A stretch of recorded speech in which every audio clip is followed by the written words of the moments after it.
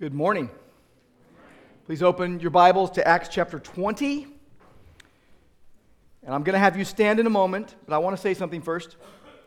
I hope that the words that you hear from me on an ongoing, consistent basis after saying hello when I'm up here is, please open your Bibles.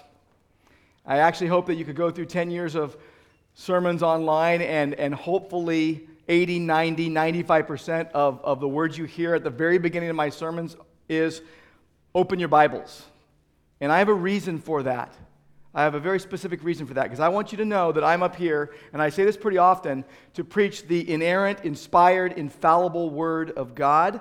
I'm not here to make you, feel good about yourself or to entertain you or to build my reputation or whatever anyone might think of doing when they stand up before a group of people to open up God's Word.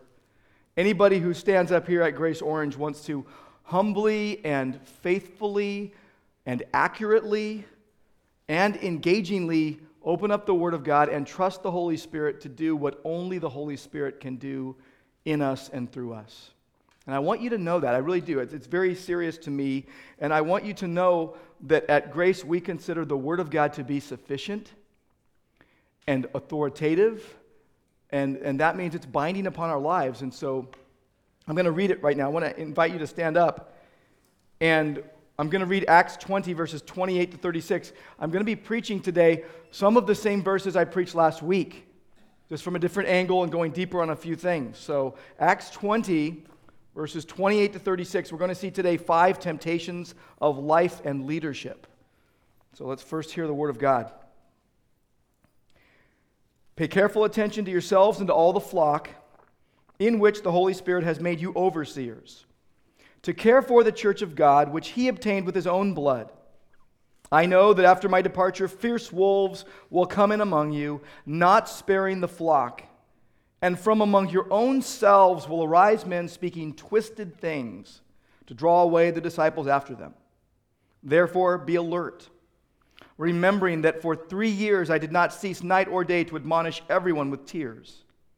And now I commend you to God and to the word of his grace, which is able to build you up and to give you the inheritance amongst all who are sanctified. I coveted no one's silver or gold or apparel. You yourselves know that these hands minister to my necessities and to those who are with me. In all things I have shown you that by working hard in this way, we must help the weak. And remember the words of the Lord Jesus, that he himself said, "It is more blessed to give than to receive." And when he had said these things, he knelt down and prayed with them all. Lord, I thank you for your word. I pray, Lord, that you would have your way in our hearts today, that we would be open to what you want to teach us. And we pray in Jesus' name, amen. Please be seated.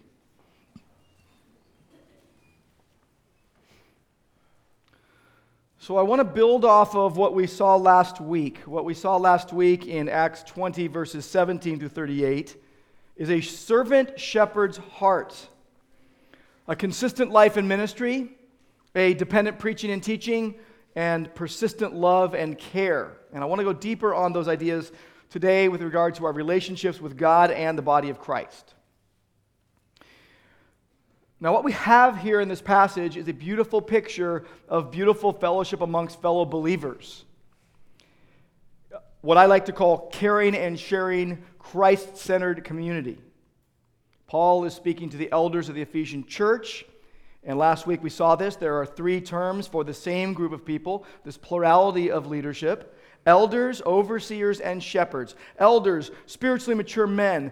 Overseers, leading by example. And shepherds, feeding the flock, teaching the word of God. And also what is being referenced here is the flock, fellow servants of Jesus that follow the example of the leaders that the Holy Spirit has given to the church. We see a great relationship between Paul and these Ephesian elders, between Paul and God, and between Paul and others. And what we can see in this passage by way of contrast are 5 temptations of life and ministry and leadership that we need to steer way clear of. Because when Paul was speaking to these elders, what he was telling them is, I'm basically defending my ministry. I am being, accused of all these things, and I'm not doing those things. And the 5 temptations that we see here are really the types of things that Paul was being accused of. So we need to steer clear of these things. Here he was describing his life and his leadership amongst the people, and he's warning the leaders and he's warning the church, do not waver. Do not fall prey to these things. And so we're going to be able to apply these things to our relationship with God and others, and even things like elections. We all know we're going to be, electing a new president in 2 more days, and it has been, the first time I ever got to vote was 1980, and that was a privilege. It still is. It's a privilege I take seriously, and I think this is the most divisive and hateful election cycle that we've ever been a part of in our lifetimes, is it not? And we are seeing this all the time. Sparks are flying left and right. And a lot of people are riled up. A lot of people are very entrenched in their opinions. And the part that I'm most concerned about is that a lot of Christians are riled up amongst each other and even at each other because of their stated positions. It's like people will say, hey, we're one in Christ. Oh, but you have a different political view than me? Can't be your friend. You're not coming to my home group. Not going to invite you to my party. It's kind of crazy. There's a lot of issues at stake, of course. A lot of people underthink them. A lot of people overthink them. Even the people that pretend like nothing's happening. Everyone seems to be a political expert today. Everyone's got their opinion, right? But here's what I'm seeing. That this whole scenario that is playing out before our very eyes is a microcosm of our lives. What I mean by that is that you name the issue. You just name whatever issue you want to name. How we deal with those issues reveals in micro what is already existent in macro in our own hearts. It's just revealing what's already there. How we navigate even an election cycle like this shows what's already present in our hearts, in our lives. I'm convinced of that. Think of this. What if there was a microscope that could somehow be placed in this room, and one by one, we just start over here and go through every single person individually, and you'd have like 5 seconds where up on the screen, the microscope would reveal everything that's in your heart. Pretty frightening, right? Pretty frightening. But here's what we need to remember. God knows and God sees our hearts. God is omniscient. He knows all. He knows our hearts. That's what the scriptures tell us. Jeremiah 17:10. God says, I, the Lord, search the heart and test the mind, even to give each man according to his ways.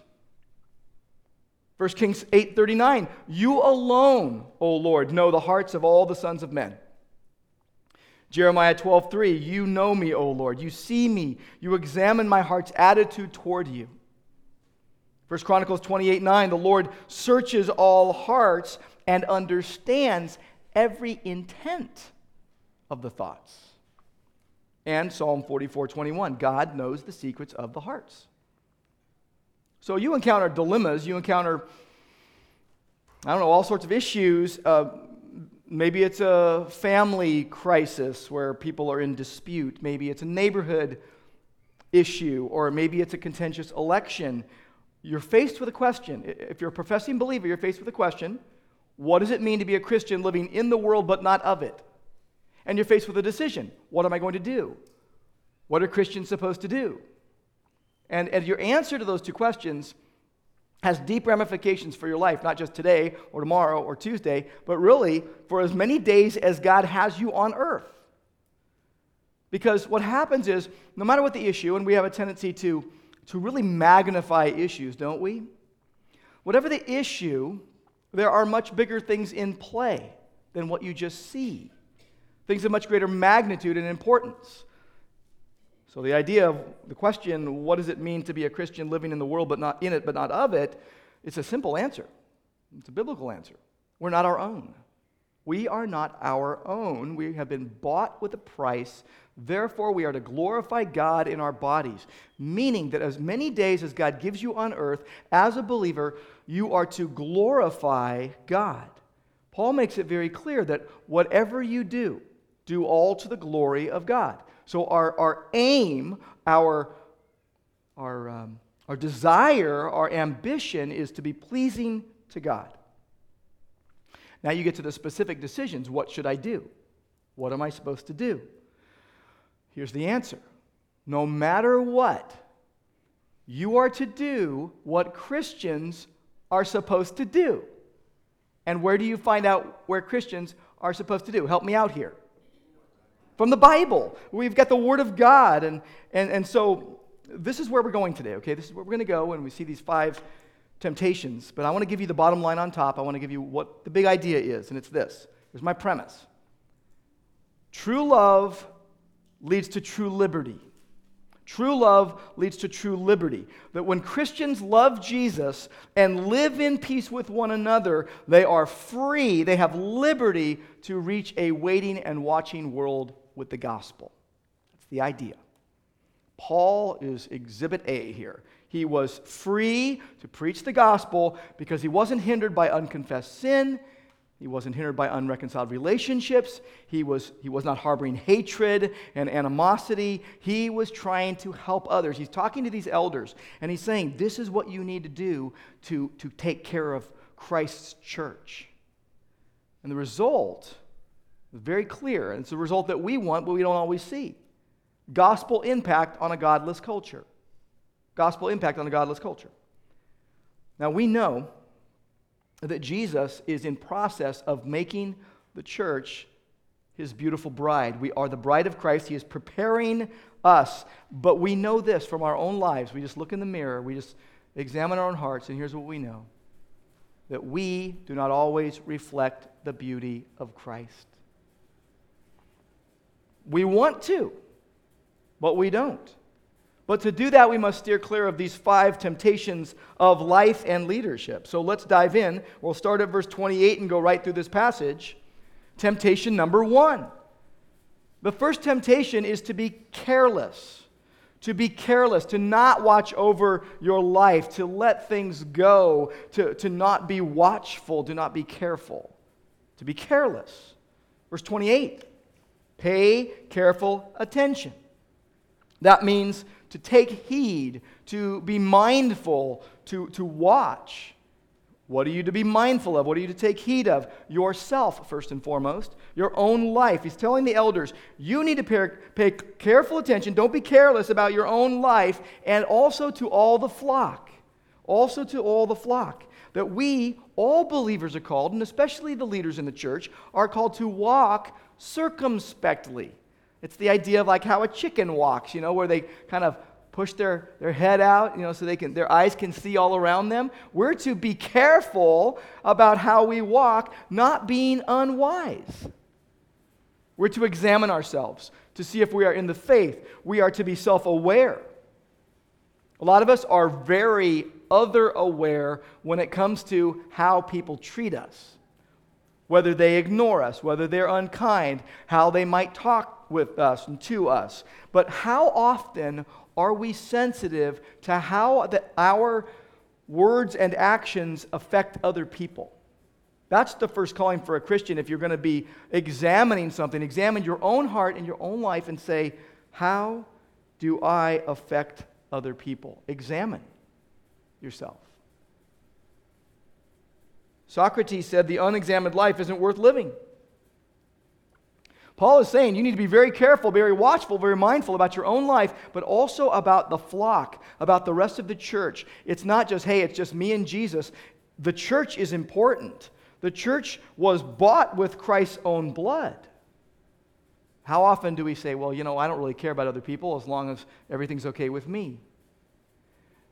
Isn't it true we form opinions about people before we ever get to know them? We just look at them and say, well, must be how they're like. I knew someone once that looked like them and they must be just like them. Or what happens is once we do get to know someone, we find out that we disagree on something that's peripheral, something that's not essential for salvation. And we say, you know what? I'm going to reject that person. I'm not going to hang out with that person. I don't want to be friends with that person. How often do we do that? It doesn't matter how old you are. You can be old, young, middle-aged, whatever you think you are, and you can do these kind of things with people. One writer wrote this about shepherding the flock. If you try to lead or feed sheep without loving them first, you may get bit, or worse, ignored. And Paul is saying you need to care for the flock, knowing that all the flock isn't going to be right with you all the time, that there are some that are lured back into the world, and that you need to seek the lost and bring back the scattered. Restore those who have strayed. And he says, care for God's church, which he purchased with his own blood. That Jesus shed his blood to pay for our sins. He was buried, he rose from the dead, and he reigns forever. He is returning personally, visibly, bodily, soon. Some of you today might say, well, I don't believe any of that. And I would just say, I am so glad you're here today. And I can tell you that the Bible is very clear about this. You can't save yourself, and that Jesus Christ is the only solution for mankind's sin problem, and that if you believe in the Lord Jesus Christ, you place your faith in him, you place your trust in what he did at the cross in paying for your sins, that you will be saved. That Jesus wants you right this moment to turn from your sins and turn to him by faith. In faith, believing who he says he is. And the awesome thing is, Jesus welcomes all who come to him by faith. Isn't that awesome? But we need to humble ourselves before God and man, because we are very prone to be very careless, to think that we know a lot of things, but really we fall into that mode of not being able to live with a clear conscience between God and man because we've been careless about our own life or our treatment of others in the body. Paul lived with a clear conscience before God and man, and is what we all want. But to do so, we need to be obedient to him. But the first temptation really is to be careless, and that's why it's called out right away. Be careful about your own life and also the flock. Let's look at the second temptation, verses 29 and 30. Not just to be careless, but temptation number 2, to be self-seeking. To be self-seeking, to seek attention for yourself, to draw people to yourself rather than to Jesus. That temptation would have been there because Paul said this, verse 29, after my departure, fierce wolves will come in among you, not sparing the flock. In verse 30, he says the most chilling thing of this whole passage. He says, from among your own selves, from among the professing church, from among the body will arise men speaking twisted things, perverted things, to draw away the disciples after them, to get people away from Jesus and to their point of view. How often do we want people to align with our little puny ideas? We think we're so smart, we think we're so intelligent, and somehow we just want to get everyone to think our way. I want you to turn to John chapter 7, and I want you to see a setting where Jesus is at the Feast of Booths, and midway through the feast, verse 14, Jesus goes up to the temple and begins to teach. And the Jews are marveling. Here's Jesus teaching the Word of God, and the Jews are saying, how did this man get this learning because he's uneducated? You know, we know where he didn't go to school. And here's Jesus' answer. He says this, my teaching is not mine, but his who sent me. Who sent Jesus? Help me here. Who sent Jesus? God the Father. So God the Father sent God the Son, and then God the Son sent God the Spirit. But here he's saying that my teaching is not mine, but his who sent me. It's from God the Father. And then he says this, if anyone's will is to do God's will, if you want what God wants, you will know whether the teaching is from God or whether I'm speaking on my own authority. He says the one who speaks on his own authority seeks his own glory. So when we're going around just kind of spouting off our own ideas that aren't in line with the Word of God, we are seeking our own glory. Here's what Jesus says, the one who seeks the glory of him who sent him is true. He's talking about himself, God the Son, Jesus. There is no falsehood in him. But Paul is saying there are going to be people who come in and they're going to speak twisted things. They're going to be seeking their own glory. They're going to be speaking on their own authority.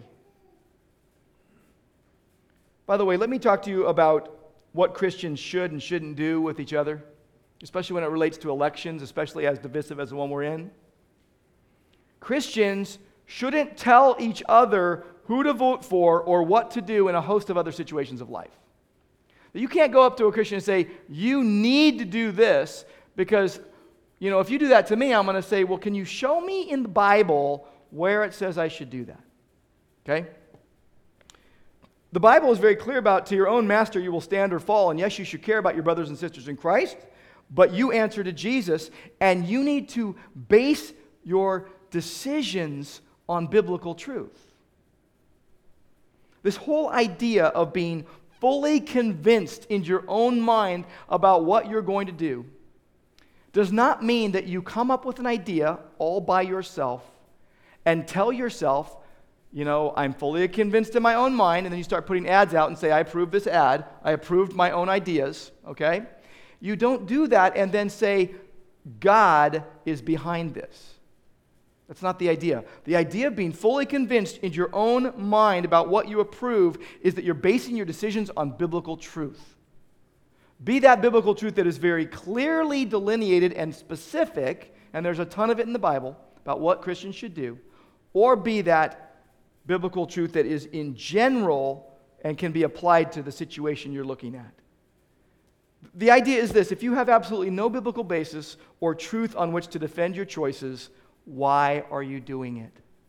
You don't want to be self-willed. You want to do everything to the glory of God. So in the realm of moral issues, ethical issues, obedience issues, you need to trust God and intelligently proceed and ask the question, what does the Bible say? Does it speak to this issue specifically?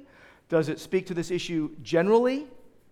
And then what you do, once you're convinced, then you do your duty, convinced that you have biblical truth supporting it, and you leave the results in God's hands. Now, you can apply that to elections, you can apply that to your family situation, your marriage, your parenting, your work situation that you're going to run into tomorrow morning. And by the way, there are a lot of people in the world that are very suspicious of Christians. And I actually understand why. You might be surprised at why, but let me explain it to you. I'm not surprised that a lot of people are suspicious of Christians because we are simultaneously seen as a blessing and a curse to society. In the first century, the time that the book of Acts was being played out, Christians were model citizens of their earthly cities. They were working for the glory of God. They were working for the good of mankind. They were a blessing to the multitude. History attests that they were. History plays that out. You read even Jewish historians of the time, and you will see how uprightly and righteously and biblically Christians lived and died. You will see this. But at the same time, and we see this in the book of Acts, at the same time, they were seen as a group bent on undermining the basic fabric of society. They served a sovereign, they served a king, Jesus, who saves from sin and demanded total allegiance. Now, Jesus himself said, "Render unto Caesar what is Caesar's, under God what is God's." But following Jesus, and according to Jesus and his apostles, following Jesus according to Jesus and his apostles, spells death to idolatry, puts righteousness, God's righteousness, on display to a waiting and watching world, and brings God's word to bear in the public square. That's what following Jesus means according to Jesus and his apostles. It shakes up the status quo. It should shape society. We should be making an impact in the world. Back in those days, in the book of Acts time, in the first century, Christians were both good and bad for business as usual. Whether you made a killing off of silver shrines or swindled the common man at the tax booth, Christians were seen as either a hindrance or a help. And nothing much has changed. Nothing much has changed. Except for this. There are a lot of professing believers in the Lord Jesus who would rather blend in than stand out.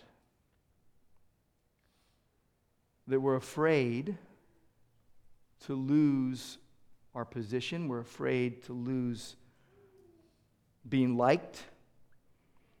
And it is quite the opposite of being a lamp set up on a lampstand, salt and light in the world, a lamp shining brightly on a lampstand, or a city on a hill. It's quite the opposite of that. It's quite the opposite of letting your light so shine before men that they would see your good works and glorify your Father in heaven. This is our calling as Christians. I don't know if you knew that, but that verse, let your light so shine among men that they will see your good works and glorify your Father in heaven. That's risky business, and it doesn't mean like live really good in front of Christians so they'll think you're awesome. What it means is live before the world in such a way that they see your life and make the connection that God ought to be glorified. Because instead of self-seeking, we should be self-forgetting. We should be self-sacrificing. In fact, go with me to Romans chapter 12. Romans chapter 12.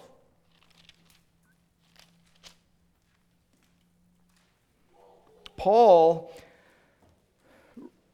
has just said that in verse 36 of chapter 11, from him, from God, and through God, and to him, be the glory forever. From him and through him and to him are all things, and to him be glory forever. There is an overarching truth that all Christians need to latch onto, that from God and through God and to God are all things, and that we must give him glory forever. And then he says this in verse 1, which is, by the way, based on believers trusting in God's mercy.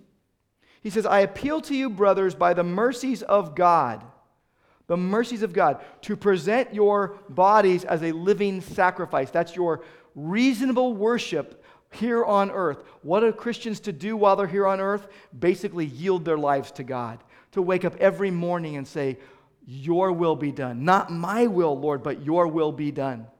And then actually to live in accordance with that desire instead of just like grabbing the steering wheel all the time and saying, I've got this. Paul is appealing to believers, and he appeals to us to present our bodies a living sacrifice. This is the heart response that God wants from every believer. What pleases God, total yieldedness. I've got a little plaque, a little old antique plaque, and it says this on it. You probably heard this before. Only one life will soon be past. Only what's done for Christ will last.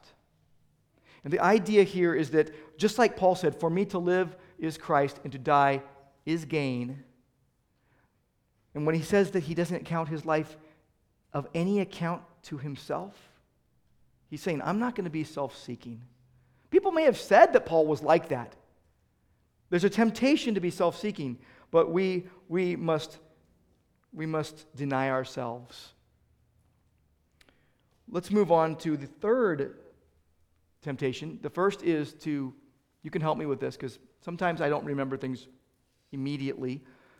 The first temptation is to be what? Careless. And instead of being careless, we need to be careful, take heed, watch over our lives and also fellow believers, and especially for the leaders in the church to do this. The second temptation is to be what? Self-seeking. Instead of being self-seeking, we should be self-forgetting, self-sacrificing. And here's temptation 3, verses 31 and 32. The temptation is to compromise our conviction. To compromise our conviction. Verse 31 says, Paul says, stay alert, be alert. It's kind of like that watchful word, but different. The idea is staying awake. The idea is like you're a firefighter on call 24 hours a day, and you're going to be ready at a moment's notice to go and save people's lives. The idea is that you would continually be watchful.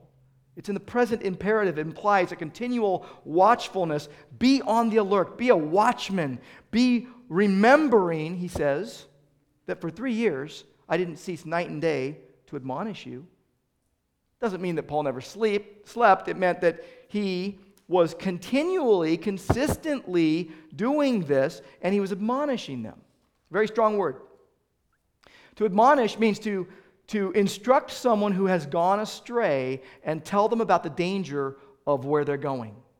It's like a parent running after a child who's going into harm's way and saying, no, come back, and grabbing them and actually pulling them out of harm's way. And the idea is to tell the one who has strayed to return. Come back. He says, I admonished you, and I did it with tears. Did you notice that he did it with tears because he loved them so much? Verse 32, he says, I commend you. Literally, I commit you. I'm giving you over to something, to someone here, to God. I'm committing you to God and the word of his grace, which is able to build you up and give you an inheritance among all those that are sanctified. The temptation would be to compromise conviction. And isn't it easy as believers to let our guard down? Isn't it easy to downplay biblical truth? This is a problem in the church. This is a big problem in the church of Jesus Christ. Saying we believe the Bible, but not standing for the Bible. And there's a host of things where we're just afraid to rock the boat. We're afraid to change the status quo. We're afraid to identify ourselves. In verse 20 of this same passage, and also in verse 27, Paul says to them, I did not shrink, which means I didn't draw back in fear, which means I spoke boldly. He said, I did not shrink from telling you everything that was profitable. Literally, everything that would give you an advantage, everything that would give you an alley-oop, that would just set you up to succeed in the Christian life, I didn't hold that back from you. And he says, I didn't shrink, I didn't draw back in fear, I spoke boldly about giving you the full counsel of God. Everything God wants you to know. Because Paul was convinced of the power of Scripture. He was convinced that it is able to build them up. It was able to give them the inheritance. Just like James says, it's able to save you. Paul was convinced of the sufficiency of the Word of God. Go over to Psalm 19. Psalm 19, probably the clearest picture of the sufficiency of Scripture in Scripture. Psalm 19, we'll begin at verse 7. Sometimes I think we look in all the wrong places for sufficiency. We're looking around the world and we're trying to grab onto something that would be solid, and we're ignoring the Word of God. Here's what it says in Psalm 19, verse 7. The law of the Lord is perfect, converting the soul, reviving the soul. The testimony of the Lord is sure, making wise the simple. The precepts of the Lord are right, rejoicing the heart. The commandment of the Lord is pure, enlightening the eyes. The fear of the Lord is clean, enduring forever. The rules of the Lord are true, they are righteous altogether. And what you may not know about this passage is that each one of those things, the law, the testimony, the precepts, the commandment, the fear, the rules, that's another name for the Word of God. Those are names for the Word of God. And then you see the Word of God's effects. The Word of God revives your soul. It makes the simple wise. It rejoices your heart. It enlightens your eyes. It helps you see clearly, spiritually. It endures forever, and it's righteous altogether. This is the sufficiency of the Word of God. I think a lot of Christians, they say, well, we think the Word's powerful, but they don't really realize that it is sufficient, and that it is authoritative, and is binding upon our lives. When Scripture speaks, God speaks. And that should settle the matter for us. I was tested early on as a college student at Cal State Long Beach in 1982 when I became a believer of whether I was going to let my convictions go or not. Whether I was going to take this newfound book that I had realized is fully true and without error and powerful, this book that was changing my life because it's the Word of God. Not the Word of man, it's the Word of God. And I had the temptation put before me over and over and over again to let my convictions go. To compromise the truth. And I know since that time I've been tempted time and time again to crumble and compromise my convictions, just like you are on a daily basis. Every one of us is faced with these dilemmas. Even amongst Christians. Do you realize that? Even amongst Christians, there's the temptation in a fellowship of believers to let your convictions go. I love 2 Timothy 1:14. This is a verse that you should memorize. This is a verse that you should underline in your Bible, circle it, whatever you need to do. And I tell people all the time nowadays, especially as I'm teaching my Wednesday night Bible study, I say, look, memorization of Scripture is not just for kids. Kids, you're awesome. Thank you for leading the way. Especially if you're in Awana, you're leading the way and memorizing verses. But adults, you need to memorize the Word of God. You need to hide God's Word in your heart that you would not sin against God. Amen?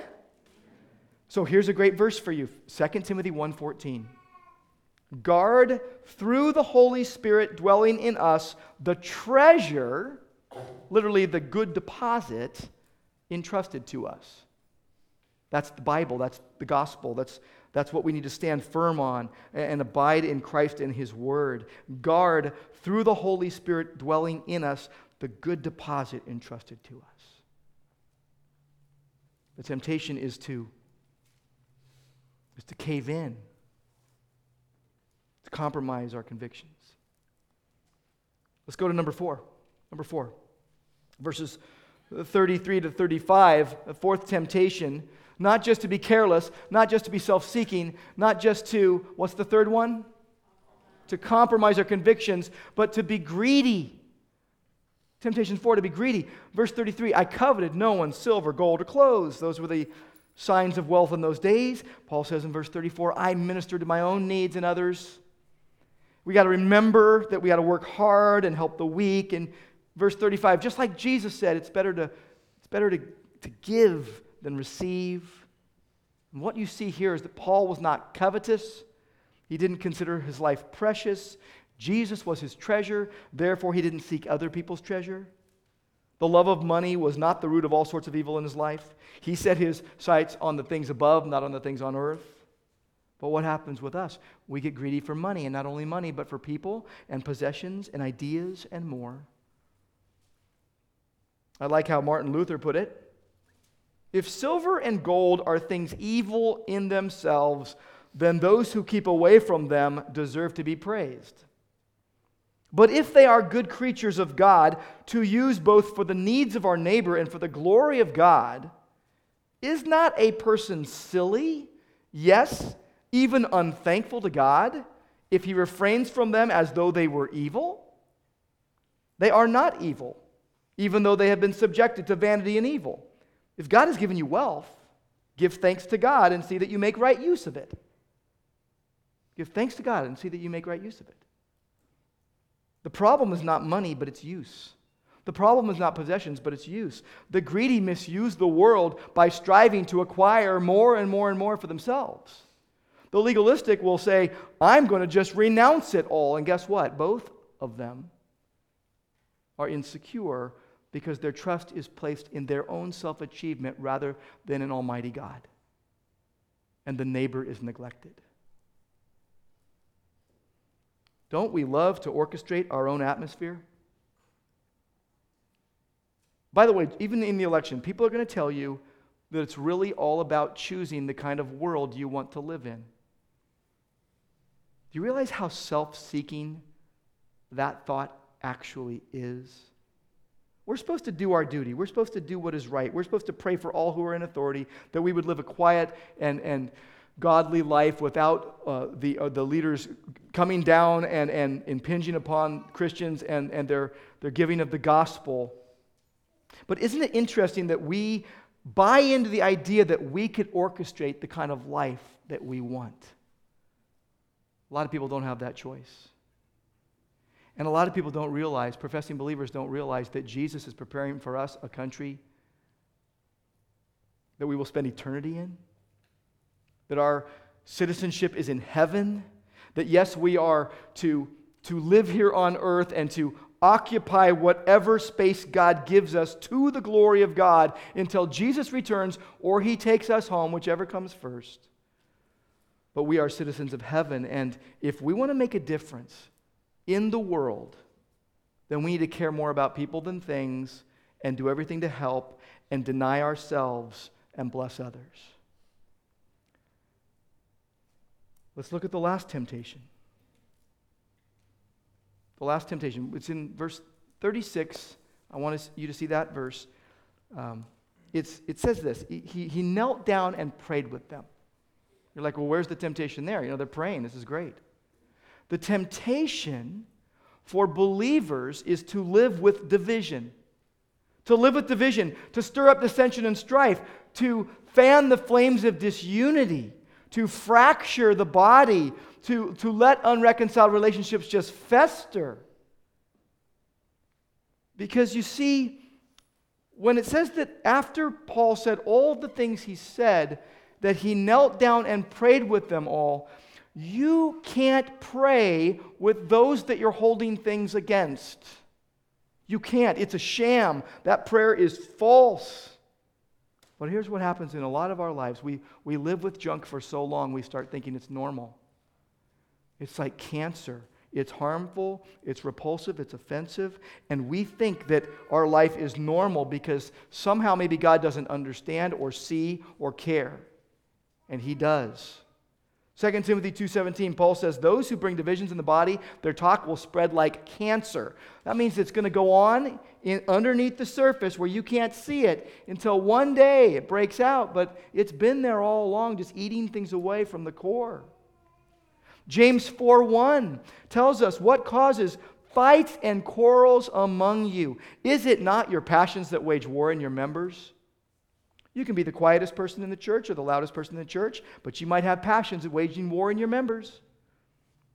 Some people, they have this hair trigger of a conscience. Their conscience is so tender, and they're just like they know that something goes wrong, and they just make it right with people. But then there's other people who have calluses for a conscience, and they don't realize that James 4:6 says that God gives grace to the humble, that He opposes the proud, and that we are to submit to God and resist the devil so that he would flee and stop harassing us, and that we are to draw near to God so He would draw near to us. Do you know that in over 30 years of pastoral ministry, there's one thing I've encouraged believers to do more than any other thing? And it's the number one thing that most Christians are unwilling to do. I struggle with this too. It's to go to whomever you need to go to and make things right. To not be content to live with division.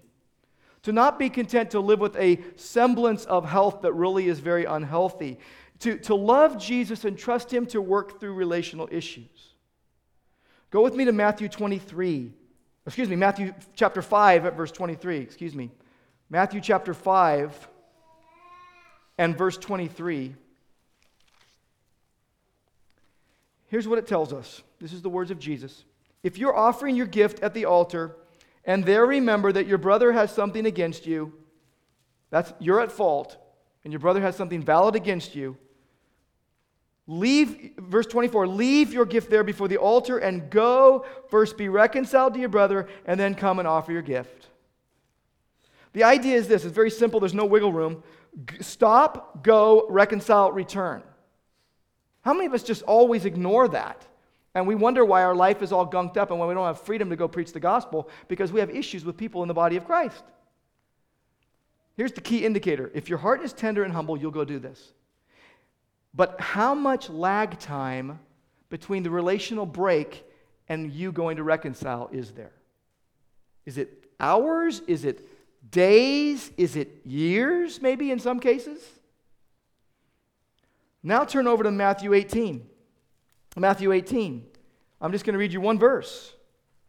One verse. Verse 15. If your brother sins against you, now your brother's at fault. They've sinned against you. What are you supposed to do? What's your responsibility as a believer? Go and tell him his fault. Now, Galatians 6, verse 1 comes in play here, where those who are, in the right, maybe those who are spiritual, goes with a spirit of gentleness and corrects those who are in opposition, looking to themselves lest they be tempted too.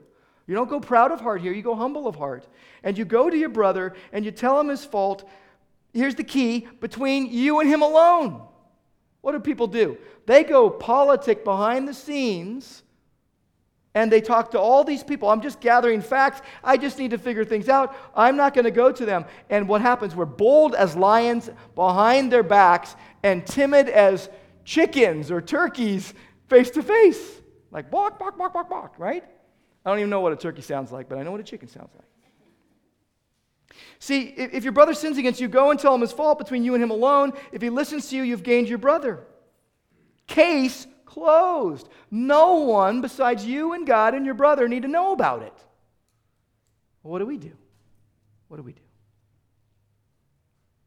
We don't want to take the first step, and so we muddy the waters, and we necessitate further steps in the Matthew 18 process. The way it's supposed to go is you go to your believer, friend, brother, and with an issue and you reconcile, case closed. Only hardness of heart requires further steps.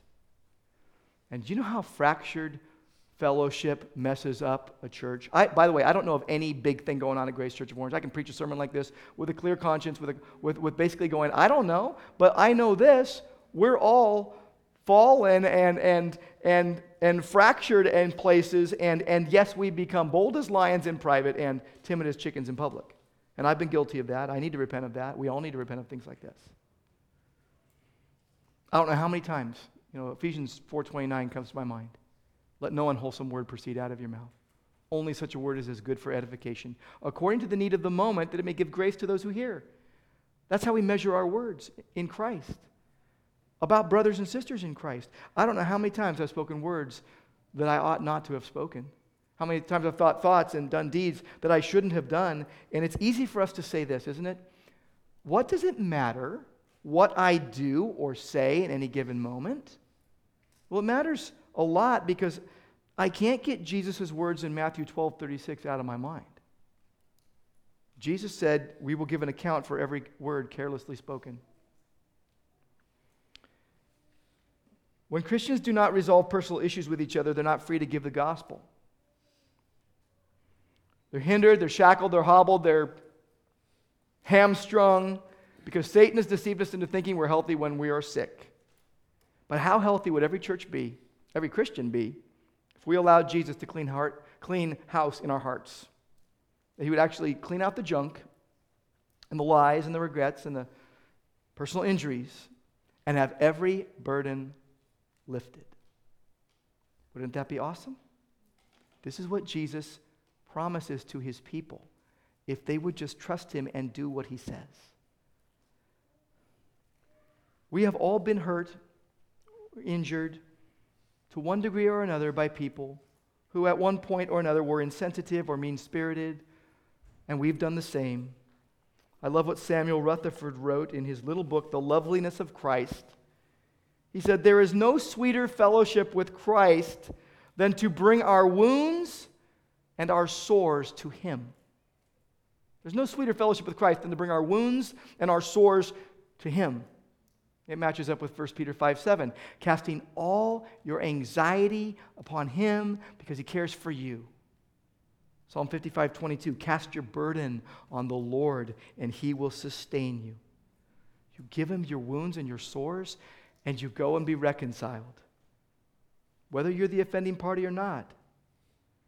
You acknowledge the sovereignty of God. You acknowledge the providence of God in orchestrating human affairs. You acknowledge that Jesus is the only answer. You acknowledge that you can't do anything apart from Jesus. So it behooves you to go to Jesus with your issues and your heart conditions. And your response to November 8th. And how you choose to think, speak, and act on November 9th and onward. And by the way, real quick, how will you respond to the election in light of a decision you don't want? Will you mope? Will you complain? Or will you, as a believer in Jesus, trust God's providence, pray for all who are in authority, and live in humility? And how will you respond to a win?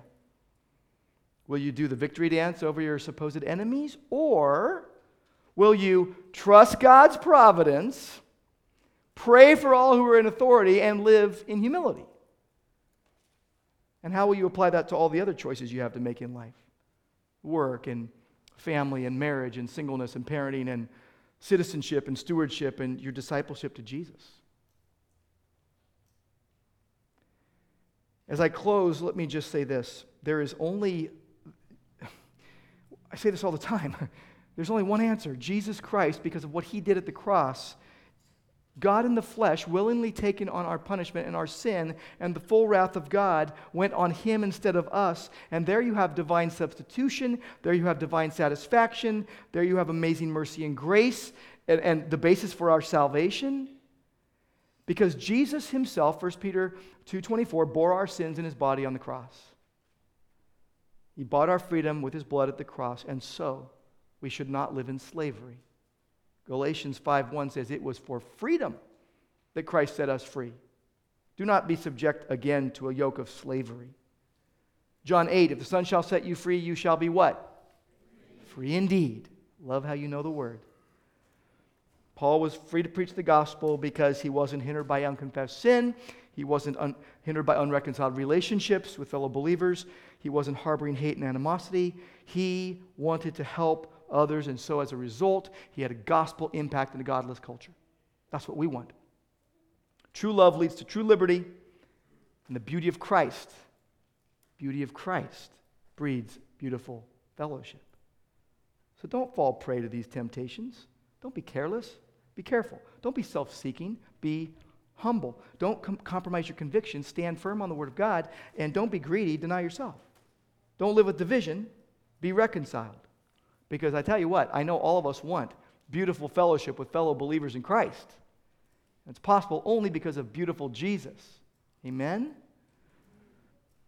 Lord, thank you that even though you had no form or majesty, that we would look at you, and no beauty that we should desire you, because you on the cross took our punishment.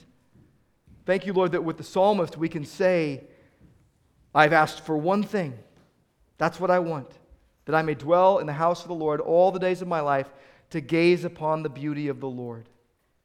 Thank you, Lord, that you went to the cross and you made yourself to be not beautiful, to take the ugliness of our sin so that we could dwell in your house and gaze upon your beauty. We thank you, Lord, that you are doing what you want in our hearts. We want to be yielded to you, and that our love for you would be expressed in love for your church and displayed to a waiting and watching world. And we pray in Christ's name. Amen.